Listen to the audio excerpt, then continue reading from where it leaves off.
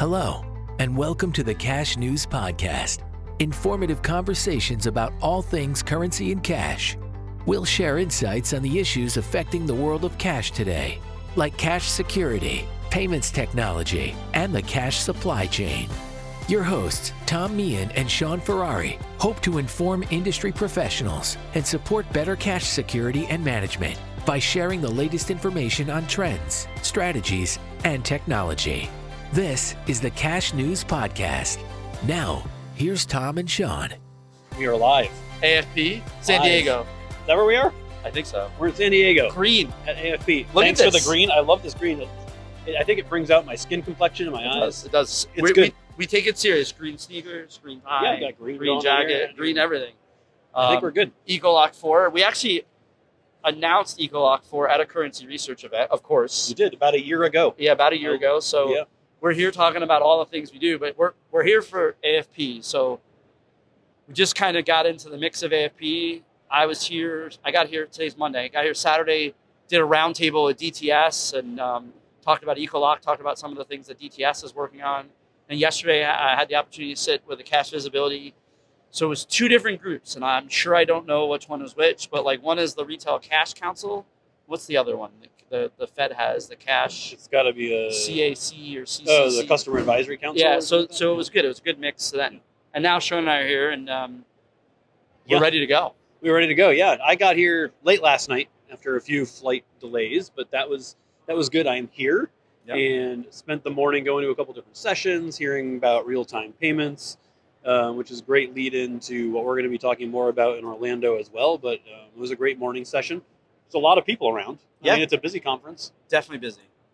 I would say you're supposed to be around 5,000 or so. I don't know if that's Yeah, it doesn't. final numbers, but Yeah, it was funny. I just got back from Dubai, and there were 100. I was at a conference with 180,000 people. 180,000. Yeah, it was 26 halls in Jesus. one building, and then you had to drive 2 miles to the other Okay. section. It was the biggest conference I've ever been in. So when I got here today, I'm like, all right, okay, little different, but yeah, no, this is the biggest financial conference I would think, right?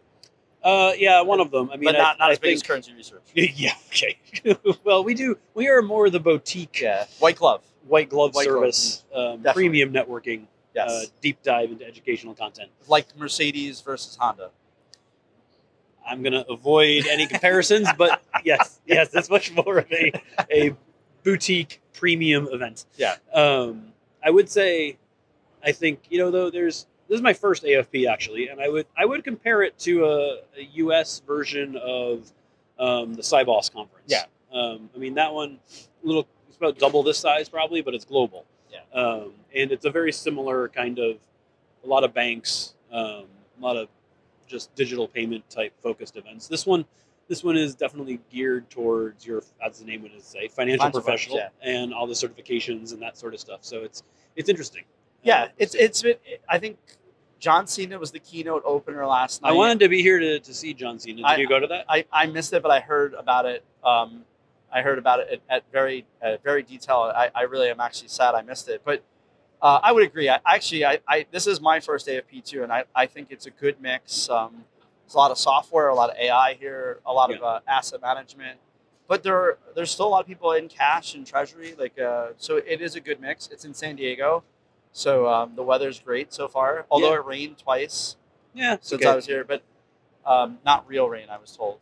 Just Not real rain. No, that's what I was told. So. just spinning a little bit. Yes, exactly. That was the terminology that was used. So yeah, that's exactly what I was That's told. what it's like. It's like spits from the Yeah, sky. yeah. So we're gonna. This is our kind of opening. We'll have a more serious podcast later. But what are we trying to get out of today besides doing some cash news? What do you think the number one thing we're gonna leave with?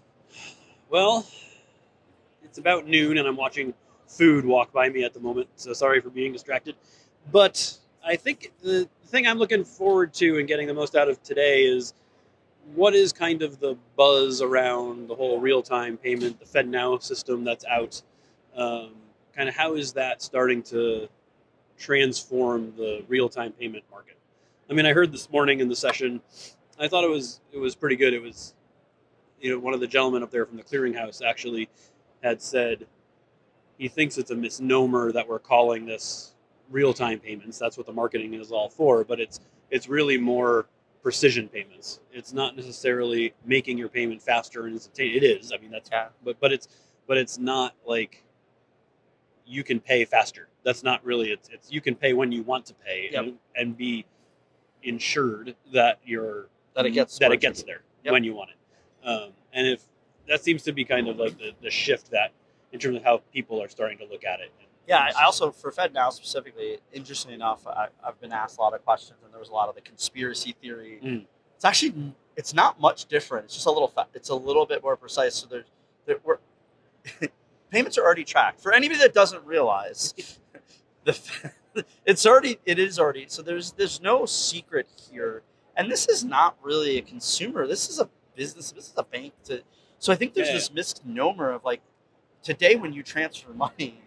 It's a transfer. So I think you have to fully understand what the Fed does today to grasp that this is a little faster and it's more of a standardized approach. And there's competition in the market, right? It's not just the Fed. No, the Fed and the clearinghouse are the two. Yes. The two. And the clearinghouse has been doing this since 2017. Yeah. So it's even though it's new for the Fed within the past few months, the clearinghouse has been in the market with this for years now. But what also was interesting this morning was, again, the clearinghouse kind of made the point that somebody asked the question, why is it taking so long for this to roll out? And, you were here since 2017. Yeah. We have like 100 plus banks on it out of, nearly 10,000 in the US. What's the holdup? And I think what he responded was, now that the Fed's in the market, all of a sudden it'll explode now because not that the clearinghouse isn't respected, it is, but when you have the Fed in there starting to do it, it signals to the market that this is real. This is real. This is coming. It's okay. And so they're fully expecting it to ramp up very, very quickly. Yeah. But you're right. I mean, the fear about being tracked and all that sort of stuff. Electronic payments are tracked. But they need to be. Yeah. By design. Yes. Like that's how they work. Yeah. And there's no conspiracy about getting rid of cash. And that if you still want to use cash and be anonymous and all that sort of stuff, by all means. This is also not really driven. I think the conspiracy around consumers is right now, unless I miss something, there's no way I can pay you with FedNow. That's not how it works. No, it goes it's a bank to bank. It's a bank to bank. So like this is all of I got, I don't know, a couple months ago when I think Brad Moody was on the podcast that was like, there's tons of TikToks and all these things.